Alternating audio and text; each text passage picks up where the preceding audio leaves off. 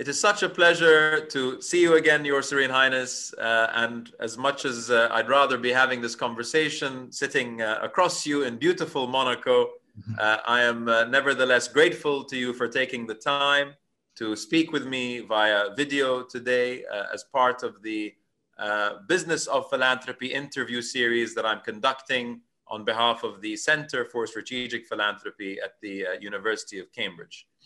His Serene Highness Prince Albert II is, of course, the Sovereign Prince of Monaco and a highly respected global thought and action leader in a wide range of important fields. An accomplished academic, pilot, a reserve lieutenant commander in the Navy, and of course a philanthropist. Prince Albert has made numerous important contributions in the fields of environmental and species conservation, marine biodiversity, the arts, human rights, and gender equity, to name a few. He's also a world-class athlete who competed in 5 Winter Olympic Games and who's been an active member of the International Olympic Committee since 1985.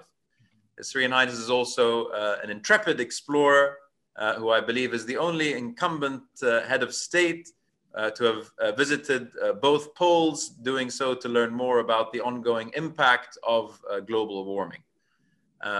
His Highness is the Vice Chairman of the Princess Grace Foundation, USA, founded in honor of his late mother's legacy, and which continues to support emerging artists in the country, and is the founder of the Prince Albert II of Monaco Foundation, which is dedicated to the protection of the environment and the promotion of sustainable development on a global scale.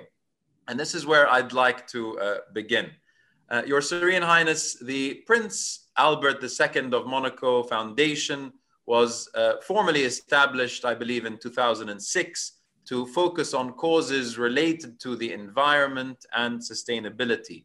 Can you kindly share with us the background to launching the foundation, a bit about its vision and future aspirations, and how and why you decided on its main areas of focus? Well, first of all, thank you so much for your kind words, and thank you for this opportunity to exchange with you. I also would have loved to have done this in person and in the same room, but unfortunately the circumstances guide us to do this via this video link. And but thank you for this great chance to exchange on these topics. Thank you. Well, very simply, I created my foundation as you know in 2006. And this came from a personal commitment that I wanted to make. Although Monaco, through its diplomatic channels and through its foreign relations, was already involved in different environmental projects around the world. But I thought that there was an entity that I needed to put together to address more urgent matters. And we were already being approached by different organizations and different stakeholders with specific projects to try to meet some urgent needs. And so it was for me obvious that for my personal convictions that I needed to do something on a more personal note and to try to bring around these issues a large number of people, not only in Monaco, but in other countries as well. And so that's why the foundation came to be. And it also, it was at the end of a year where I had different, or it was in the middle of a year where I had different opportunities to witness firsthand the state of our planet, and more specifically through a trip that I did to the North Pole, and that was one of the 2 polar expeditions, one in the Arctic, one in the Antarctic, that I did several years later that you mentioned a few minutes ago. And so really, after witnessing all these worrying signs, not only concerning climate change, but concerning the loss of biodiversity and all the water issues, of course, in other parts of the world, the difficulty of access to water by different peoples and populations. I thought that those were the main focuses that the foundation had to work on. And so 15 years later, and some well over 500 projects and several scores of millions of euros later, but we were able to help and to help in addressing these incredibly complex and worrying issues, but and the issues that concern our planet and how we can envisage a future for it. And so really it's thanks to the generosity of many people, of our donors, of course, and many other organizations that we've been able to partner with, that we were able to be successful, to have some success on the ground and in all corners of the world. It was, of course, our areas of focus are the Mediterranean region, obviously, because we are a Mediterranean country, but also developing nations around the world and the polar regions. But we've been able to partner in other parts of the world, and we've been active on all continents and in I think well over 60 countries around the world. So despite the situation and the different crises that the world is facing, not only the sanitary one, but obviously the climate one and the loss of biodiversity one, and then the economic one as well.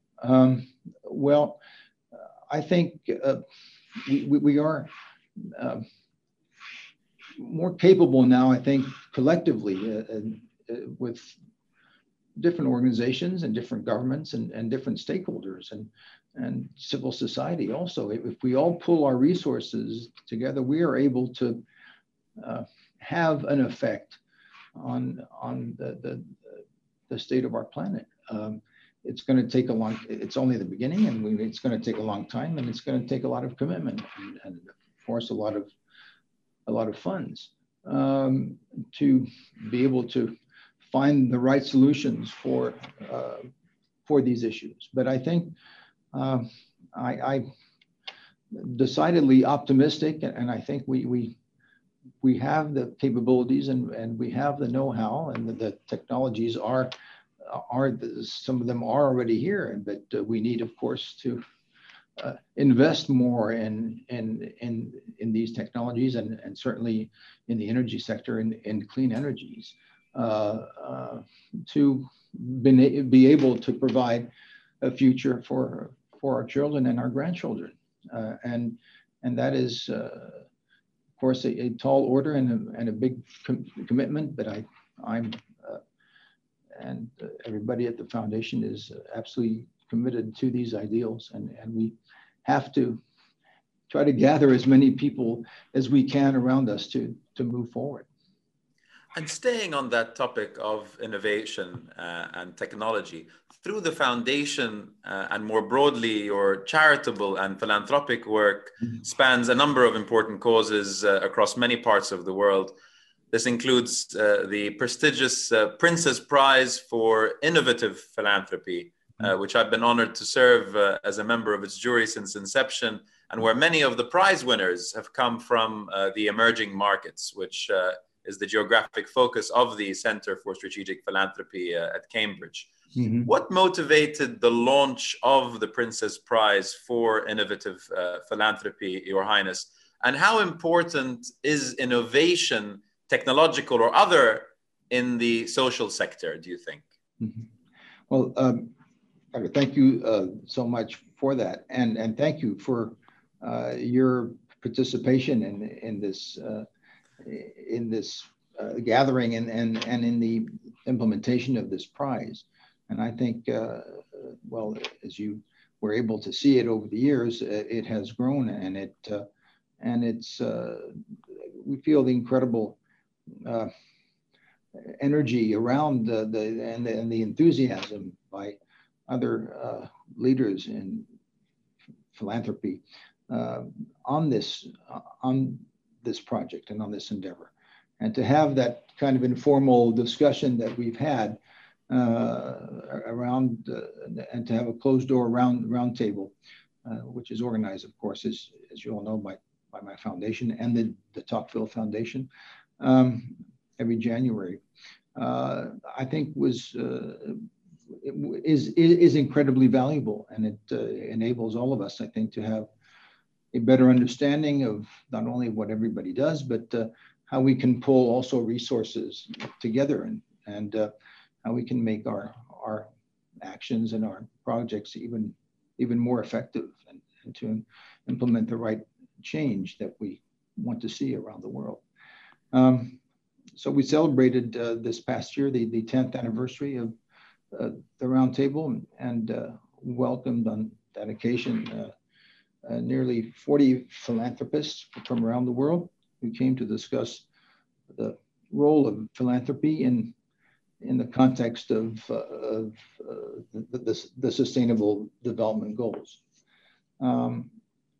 In 2014, as you recall, we decided to launch the Princess Prize for Innovative Philanthropy to honor the most inspiring individuals and organizations that participate in building a more sustainable and more equitable world. So I really was very enthusiastic with this idea, and I know that everyone else around the table with you also shared these ideas and these values, and we were able to, to really find some incredible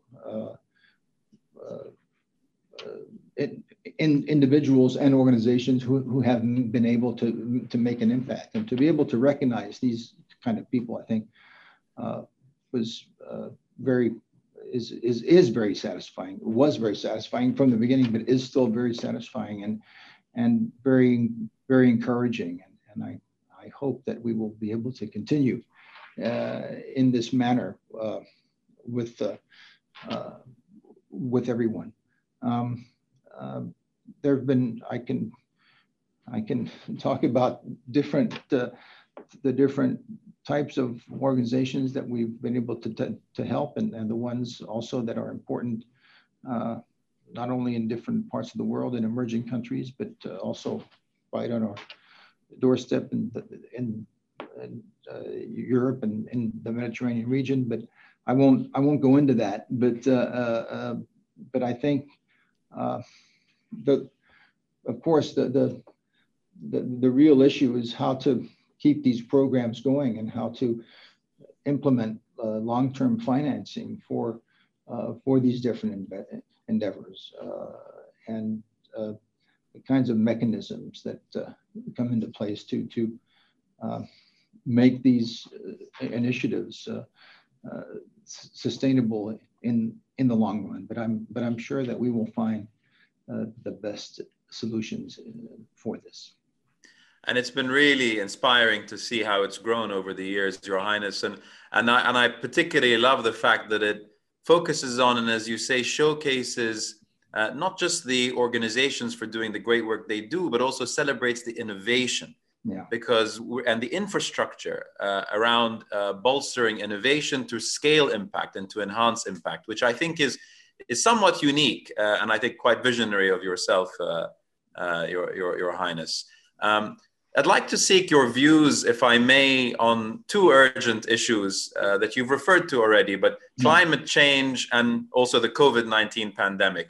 How optimistic are you, Your Highness, that we will see meaningful action in the near future to address the climate crisis? And what is the most useful thing that philanthropists and aspiring philanthropists that are watching this could be doing right now to help address this long-standing issue, while also trying to deal with the consequences of unexpected other crises, such as the COVID-19 pandemic, which you obviously experienced firsthand? Well, I think as we've all seen, this pandemic knows no borders and is really hitting every country and every latitude and every community around the world in the most devastating way sometimes. And as well as the climate crisis, I think it is a pending issue to which we must come together collectively and act collectively without any delay, and as we've been able to do with the pandemic. Mm-hmm. But I think what has been showcased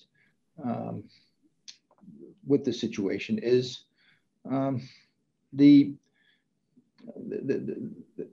link, the inextricable link between man and nature, and how what kind of and also the connection between the animal world and the human world, and if we're able to study that, to better study that link between what affects animals and how it might affect us, I think that's also very important. Let's take this opportunity to take a closer look at animal health and human health, and of course, then when you take a closer look at this, you can see that everything that affects nature and affects the mechanisms that regulate nature, if they're disrupted, that's where you get a dangerous situation, and the one that can lead to impacts on human health and on public health. And so if we're able to do this, and we've already looked at different ways here in Monaco, and this is still not hasn't been made public yet, but we are studying a way to encourage studies with different professors that are veterinarians and who are experts on animal health, and how we might have a conference on the links between animal health and human health. So that's one thing that can come out of this. But of course, we have to take the opportunity also, as we hopefully will exit this pandemic very hopefully soon, to really work on what's important and on the important issues, and how we can better address climate change, and how we can better address the loss of biodiversity. And there are different big events that are coming up in this next year that have been postponed. Some of them have been postponed. The IUCN World Congress, the International Union for Conservation of Nature, and that'll be in Marseille, and that's always a big event every 3 or 4 years. Then there's the Convention on Biodiversity, COP15 on biodiversity, and that'll be in Kunming, China, later in October. And we hope to set new goals for new targets for the next 10 to 20 years. And we absolutely have to do that to set the course of, because we haven't been able to meet the targets that were set in 2010 in Japan. That we have to have more protected areas around the world, and we have to be able to protect the most vulnerable species. And then there's, of course, the COP26 in in Glasgow, the climate change conference in Glasgow, Scotland, which will be incredibly important as we also not only try to have the countries that have signed to the Paris Agreement fulfill their commitments and see where everybody is on these commitments. And of course, we hope to welcome back into the discussion the United States as President-elect Biden has pledged to have the United States not leave the Paris Agreement. And we absolutely need the leadership of countries such as the United States, but also the other major countries in the world to lead the way and to show us the best path forward as we continue to fight climate change in the most effective way possible. Absolutely. And Your Highness, as you said, the past year really did shine a light on the inextricable link between human health and the health of our planet. And I also share your hope and perhaps also optimism that we can maintain this momentum, not just in the coming year, but in the years to come. I have one final question for you, Your Highness, on the youth. How do you think that the nature of philanthropy has changed in the decades that you have been involved in the sector? And what do you feel that the biggest drivers of that change have been? And also, what, in your opinion, Your Highness, do you think that how do you think that the youth of today will change the way that philanthropy is thought about and practiced today and perhaps also in the future? I think philanthropy, as we both know, has always been a good response, a good answer to the biggest social and economic challenges of our societies, and access to education, access to health, food, and also the protection of the environment, arts, culture, every area that needed help or needed development in such way. There was always a philanthropical movement to help these steps forward. And so I have a feeling now that philanthropy is not only is even more relevant than ever, but it is